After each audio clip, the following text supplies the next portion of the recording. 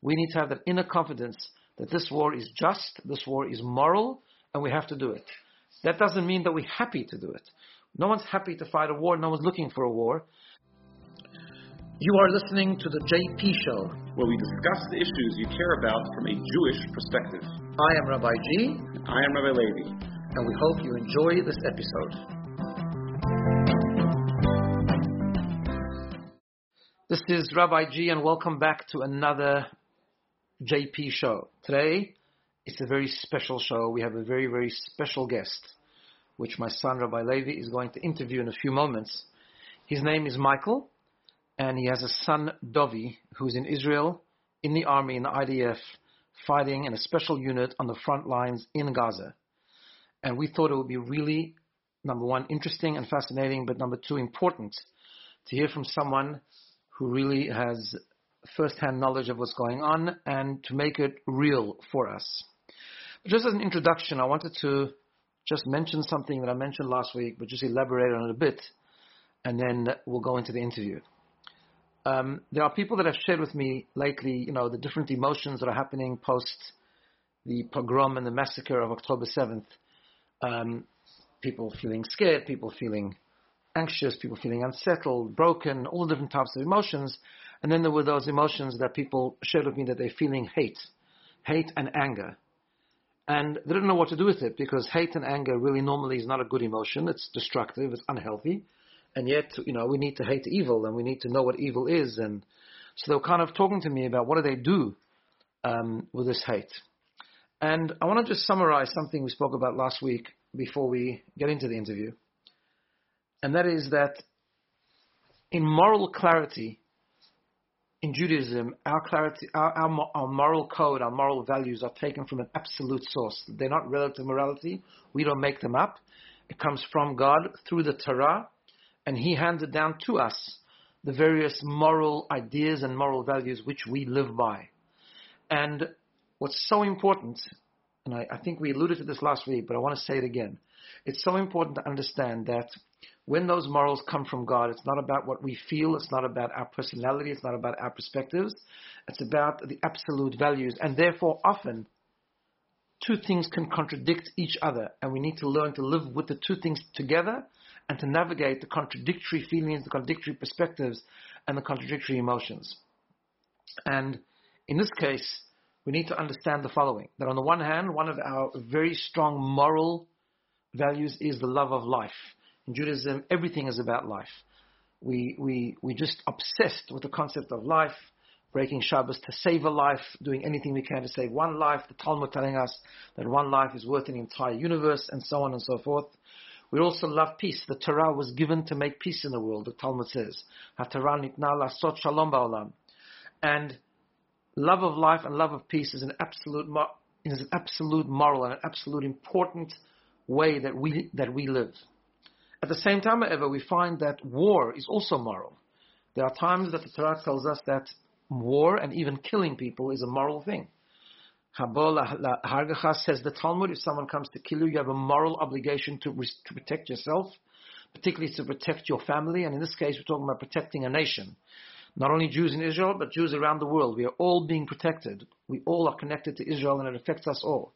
So therefore, the army, the IDF, and the Jewish people have an absolute moral obligation to defend themselves, the people, the land, and the Jewish nation.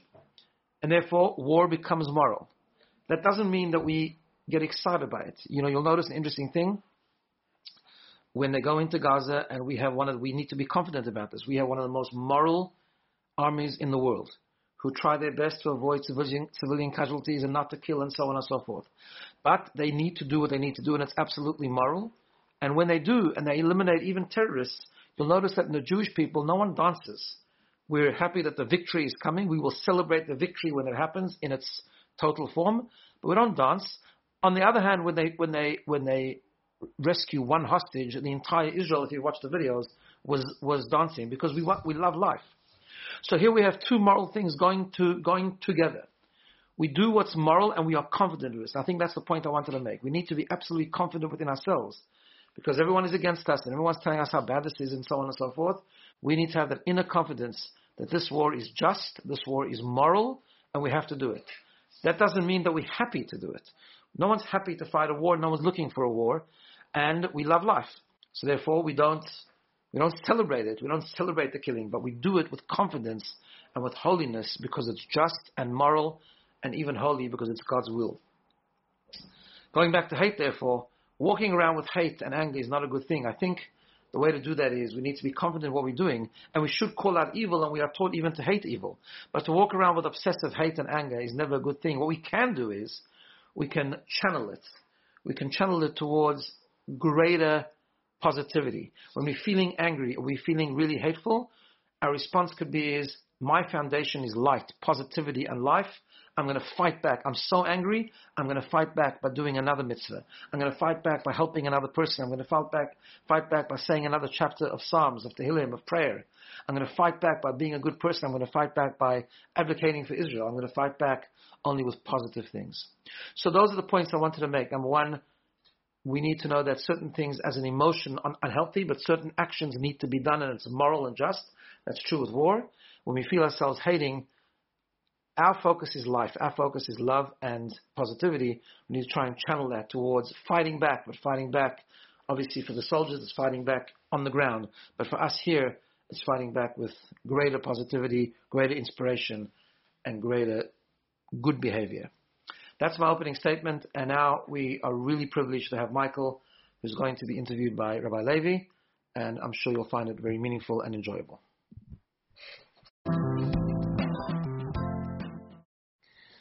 All right, everyone. We're extremely privileged to be sitting here with Michael. Actually, for security reasons, we're not going to be mentioning last names, but with my good friend Michael, whose son, Davi, is right now in the Israeli army, in the IDF, fighting the war for the Jewish people, for Eretz Yisrael, for the land of Israel. And I thought we'd start off, Michael, if you could just tell me a little bit about your son, Davi. And just why would, I understand people live in Israel, they have to go to the army, it's actually an obligation for them. Why would a nice Jewish boy living a comfortable life in Sydney decide to pick himself up and join the IDF? Rabbi Levi, thanks very much for inviting me, and Rabbi Garori giving me the platform to share a little bit about my son. And yeah, that question is asked a lot, especially to him, by his commanders, saying, what are you doing here? And I should add also by some of the other Chayalim in his unit, saying, you could be on Bondi Beach, living a good life, and you choose to be here. So, yeah, I think I'd like to give across a little bit about his personality, his upbringing, and, share with listeners some of the makeup of this personality. And, so Davi's 21 years old. He grew up in a Dati home, and been Shomrei Shabbos all his life, as the saying goes, FFB from birth.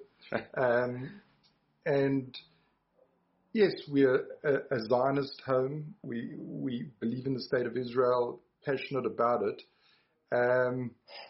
But he found that passion on his own. He went on a school trip, and he really connected with the land, really connected. He called us. He's always kind of understated and never really gets too enthusiastic about everything. It's like, calm and cool. And he was saying, wow, like everything was great about Israel. And then he went on a gap year on a B'nai Kiva program, which really ignited his passion. And he told us that when he was as part of the year, they went on a trip to Poland to see,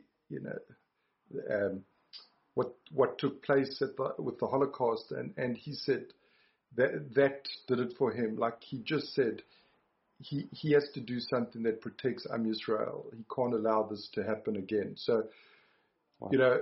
Called us and said, this was something we had never discussed as a family, that joining the IDF, he is not Mr. Rambo. He's not a violent person. He's not an aggressive person.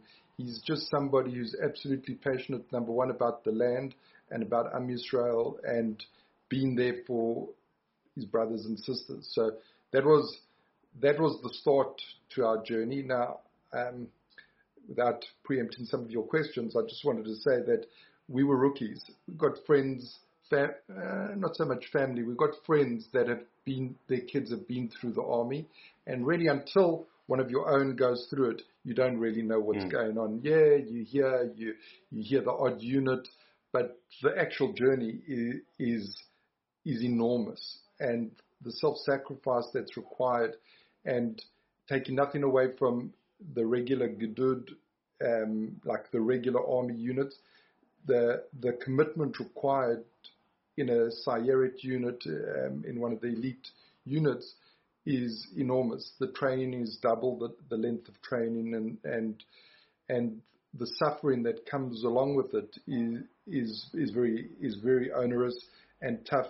And it's interesting that the people who typically make it, let's say, into these special units, are not the gym rats who come with these big muscles and who spend their life in the gym. It's typically what seem to be ordinary human beings, but they have this incredible commitment and passion and tenacity and ability to endure hardship.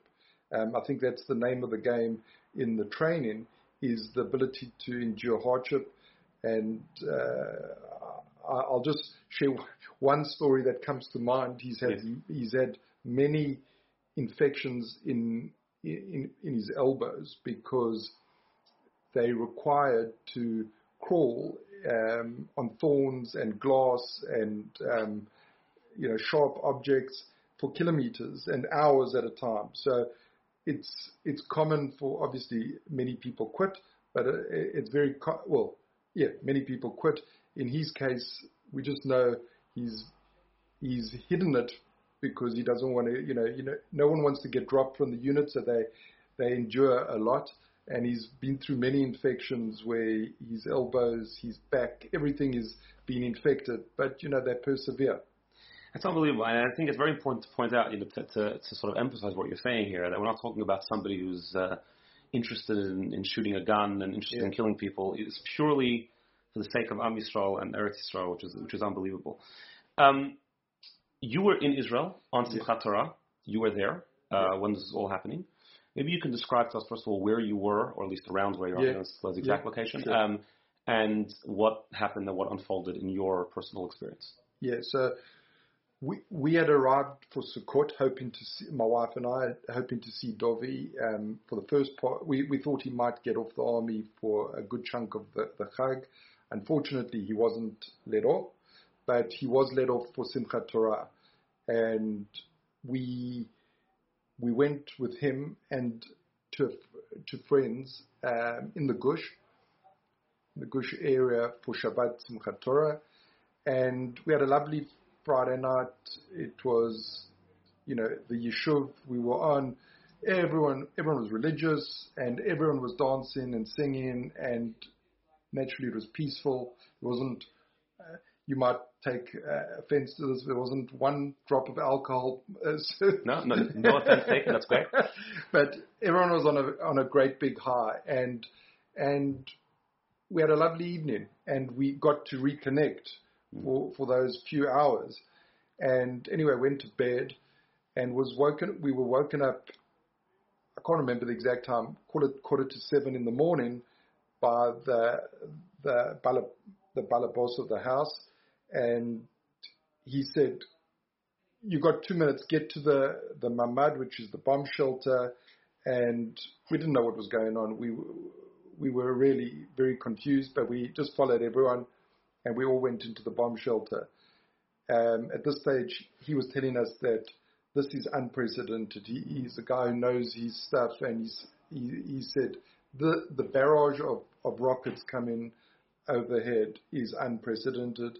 And we all turned on the radio. Dovi turned on his phone, and there were messages from his commander saying, get here, get to base immediately. So here we were, tourists in a rented car, Shabbos, Simchat Torah. We jumped into the car and we raced. And we headed down to his base, which was quite a drive. It probably took us an hour. And my wife was saying to Helium, we were saying what she had a siddur with her. She was saying anything that she could that drew comfort and inspiration to Hashem. And Dovi and I were both saying Amen to everything. And we could just see there was pandemonium on the roads. This is as it's unfolding. And you're hearing things on the radio, like the police station in Sderot is taken over. Like, you didn't make any sense. You didn't think it's even possible that I thought it was a little bit of exaggeration initially, and then you just realized this was something big, momentous. And we got him, the phone kept ringing, saying, where are you? And he kept saying, the GPS is saying we'll be there in 10 minutes. And then 2 minutes later, phone again, like, where are you? Anyway, we got there, and we said an emotional goodbye, and he went into the base, and that was Shabbos morning, call it 11 o'clock, just for round numbers. We did not hear from him until Wednesday that day, till Wednesday 4 or 5 days later. So let me just tell you what happened for him. He they got dressed quickly into army gear, and off they went. They arrived at Kfar Aza, which we know now is one of those kibbutzes that was very badly affected, and he arrived there at 4 p.m. Shabbos, October 7th, and he said there were about, I think, 20 Maglan, which is a special forces units on the kibbutz, and 160 terrorists, and all hell was breaking loose. It was live gunfire, pretty much as you would, as you see in the movies. And initially, there was this is the way he explained it to me, but I might have got some of my times incorrect here. But there was, from what I could understand, there was an RPG rocket had blown up like the perimeter, one of the perimeter fences. So him and a few of his unit were asked to go and guard it and secure it, that no more terrorists could get in. Anyway, they went. He said they were sitting ducks. They were completely exposed to terrorists, to elements, to rocket fire, all this kind of stuff. And they were waiting. They were told, you just have to secure it for an hour, and the tanks would be there, and everyone would come. There'll be reinforcement units are arriving, etc., etc.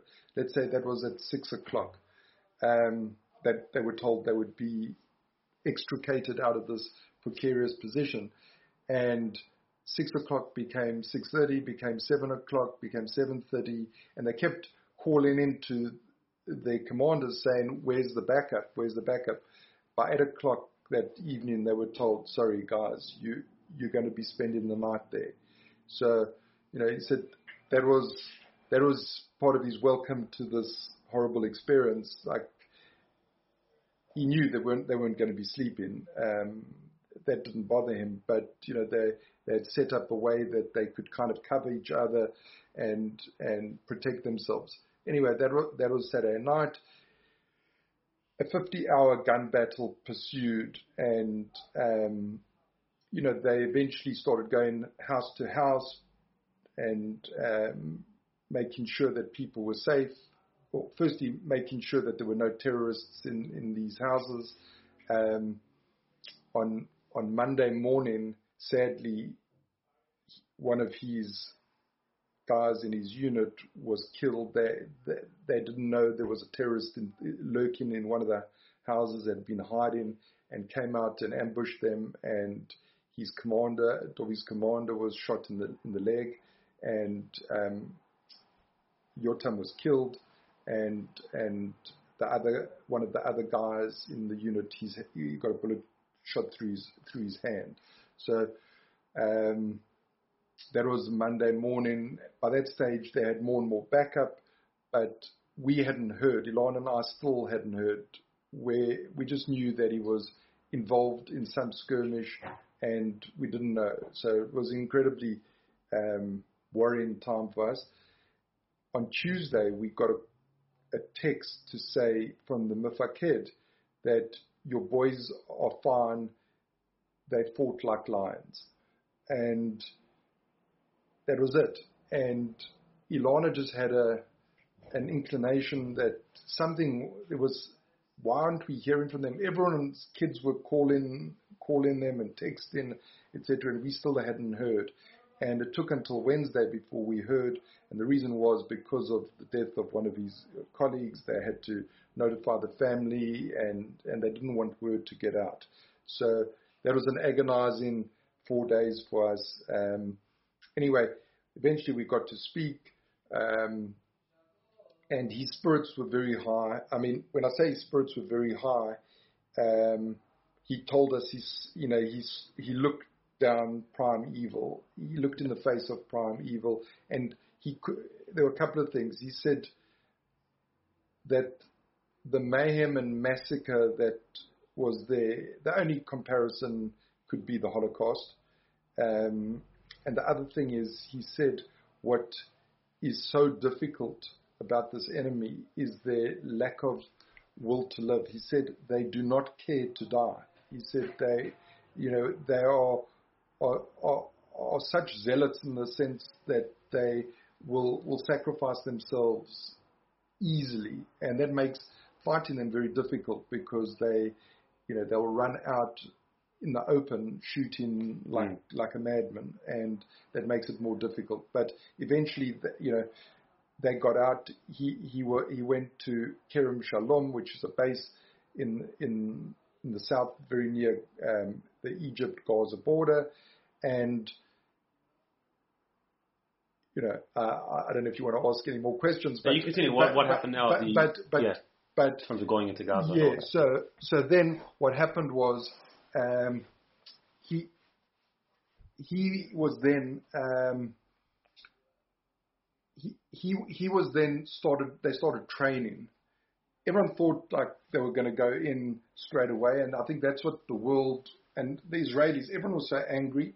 And in hindsight, I'm no militarist and strategist or anything like that, but I think it was the right decision. We would have lost so many more if we just rushed in with hot heads instead of doing it methodically, bit by bit. Yes, the Israeli army and the whole system failed us at that particular moment in time, and we'll leave that for the post-mortems for after, how did it all happen like that. But anyway, he started a process of training, and he was assigned a new unit with totally new guys that he had never met before and all the rest of it.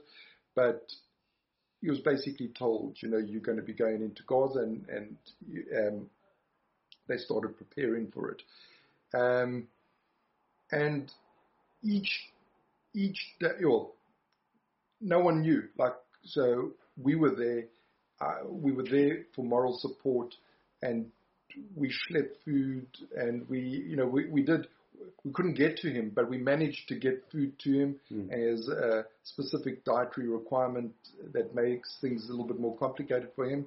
And we were, his mother, bless her, credit to her, she made every effort. No, don't get in the way of a Jewish mother and her son, and feeding her son.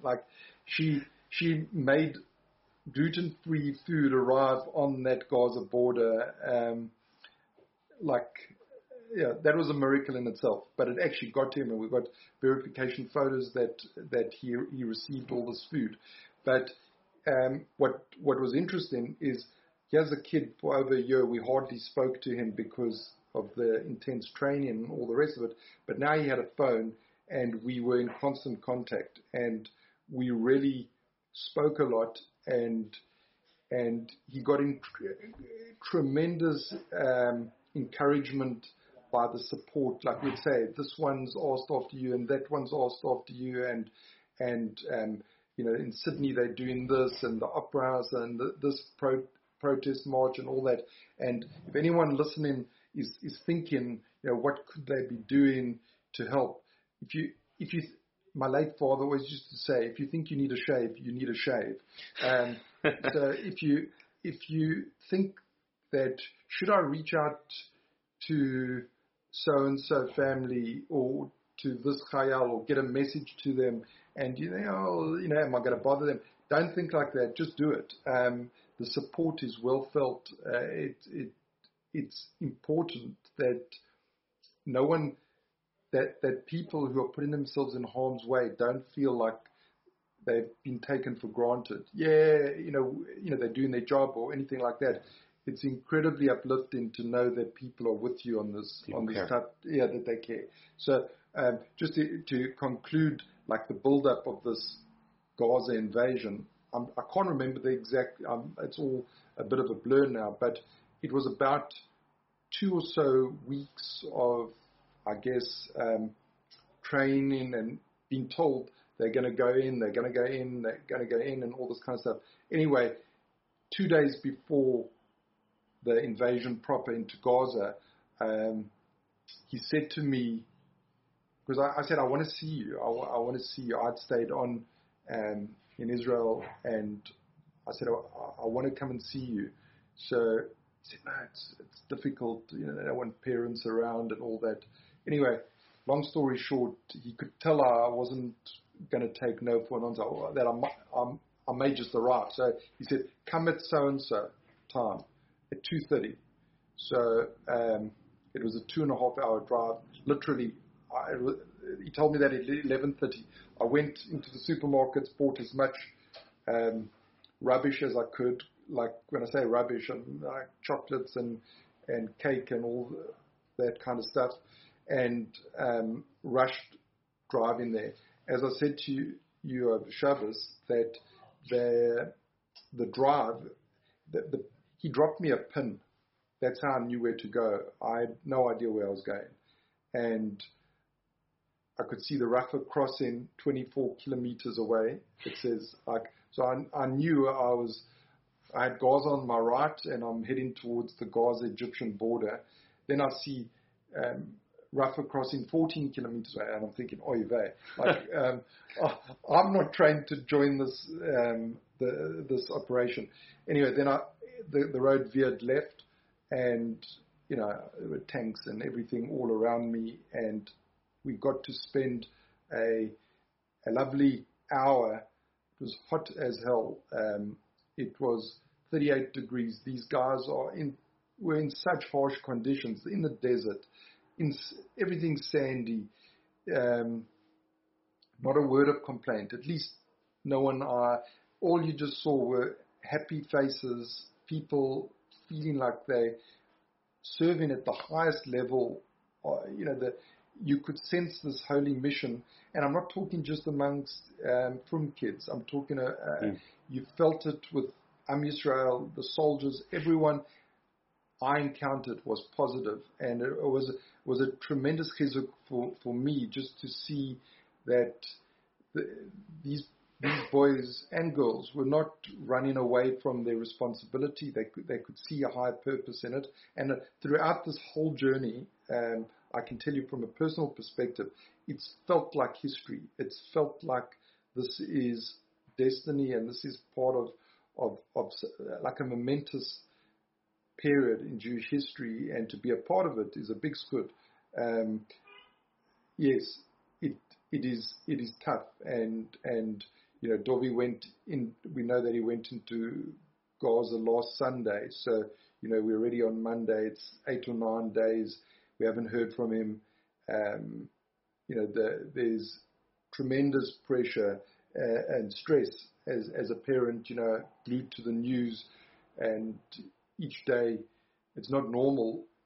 You read about these fatalities, and the first thing I look at is for names. And I do know that they would, before they publish a name, they do contact you, but you think, maybe that something leaked through the system. So it's a very stressful time. Wow. And you haven't been in contact with them since? No. Right. Can you just did a little bit, and maybe you can just elaborate a little bit. I think the reason why I'm asking you this question, and obviously only share as much as you feel comfortable doing, I think it's important that people understand what people like you are going through. Yeah. Can you maybe just share with us a little bit what the experience right now, the past week, has been like for you and your wife? Yeah. On an emotional level. So I'll start by describing like that 4-day period when we didn't know, like the war had broken out, we didn't know where he was, had no contact. It was like almost like time stood still, to be honest with you. People, my mother said to me, "What do you do all day?" And I said, "The day flies by. Like, you probably just spinning your wheels. You're looking through the news. You're talking to other parents who are going through the same thing. You kind of in a bit of a daze." I stayed on. I only got back from Israel on late Tuesday night last week. So, and he went in on Sunday. So we had no contact in from last Friday from Shabbos, but we know that he went in to Gaza on Sunday, and both my wife and I believe we both feel that this is a holy war. This is not something that is trivial. This is not something that you sign up for because you are a mercenary or you're looking for adrenaline or anything like that. That there's tremendous responsibility, and this is for the whole. This is not just for the people living in Israel. This is for the whole Jewish people. Absolutely. And I think we feel that. Not to say that we don't feel let down by certain people. I think that's normal. You feel it.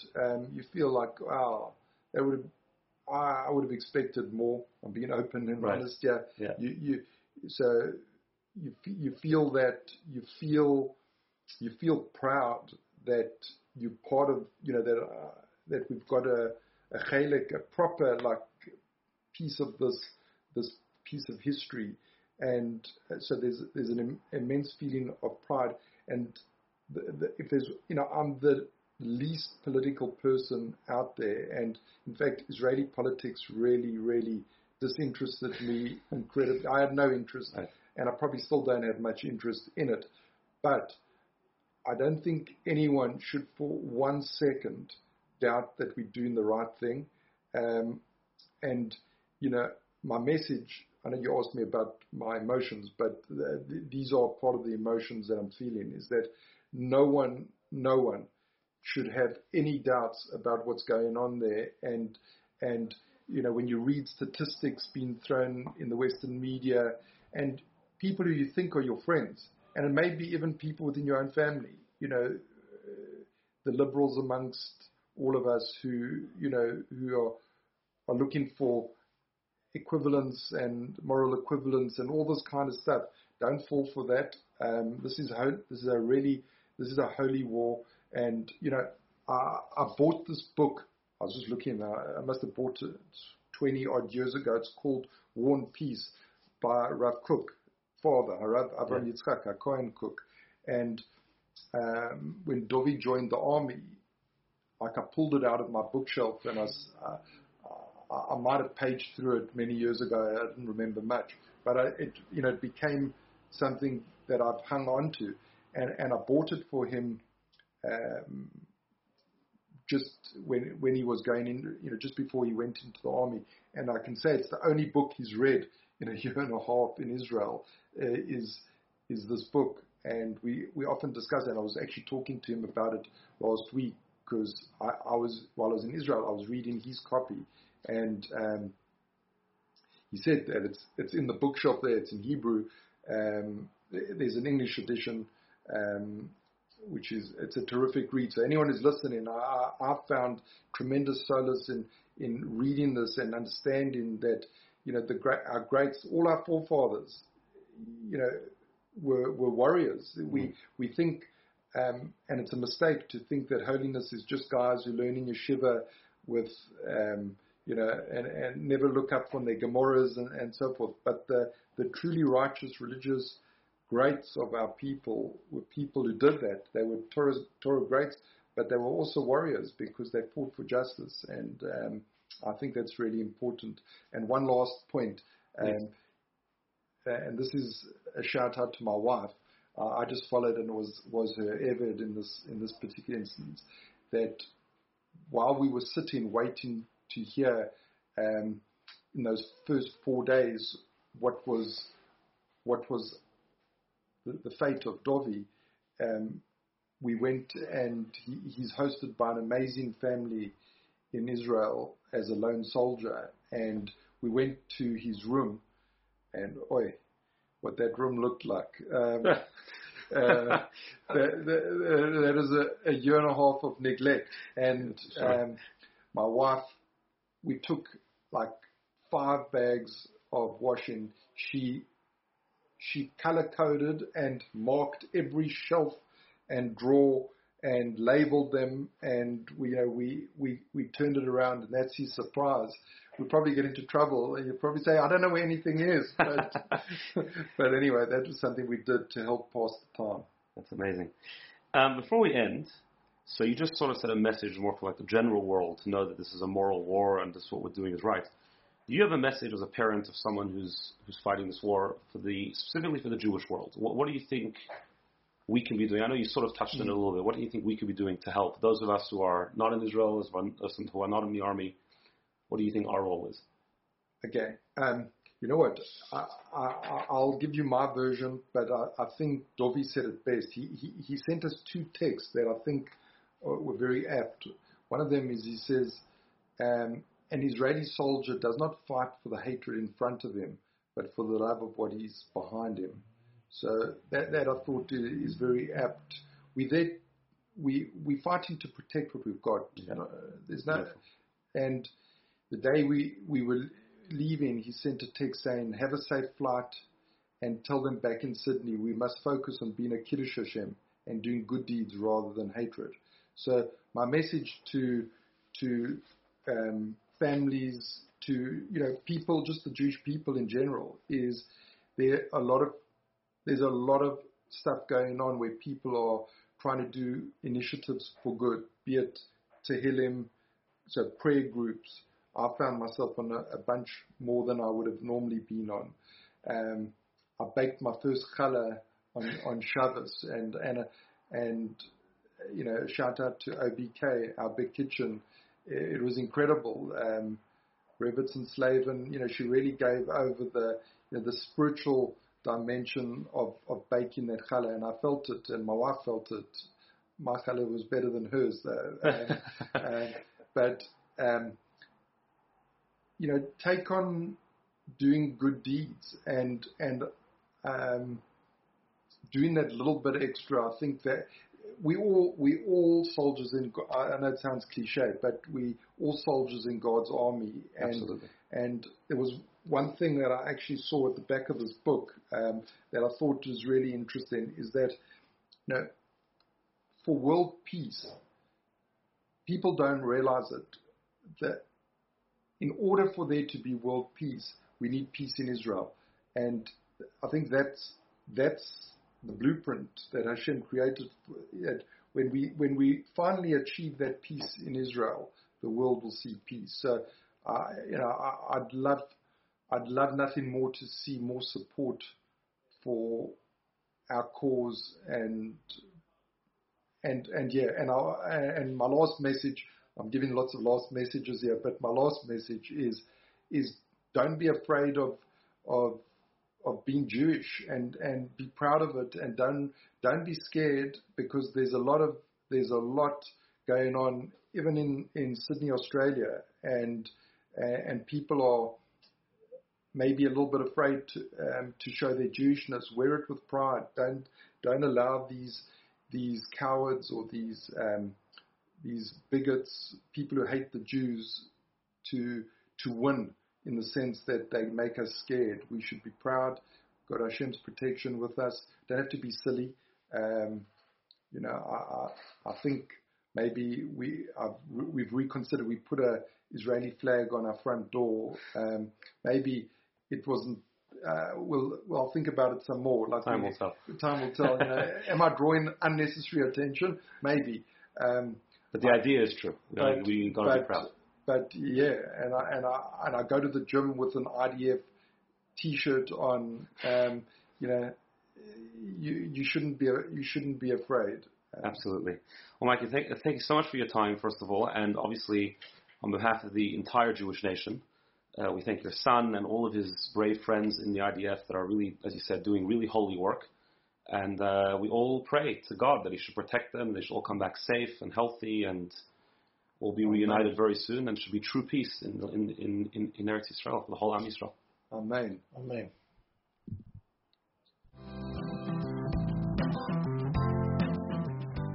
Thank you for listening to the JP Show. For questions, comments, and feedback, please email rabbig@bina.com.au. See you next time.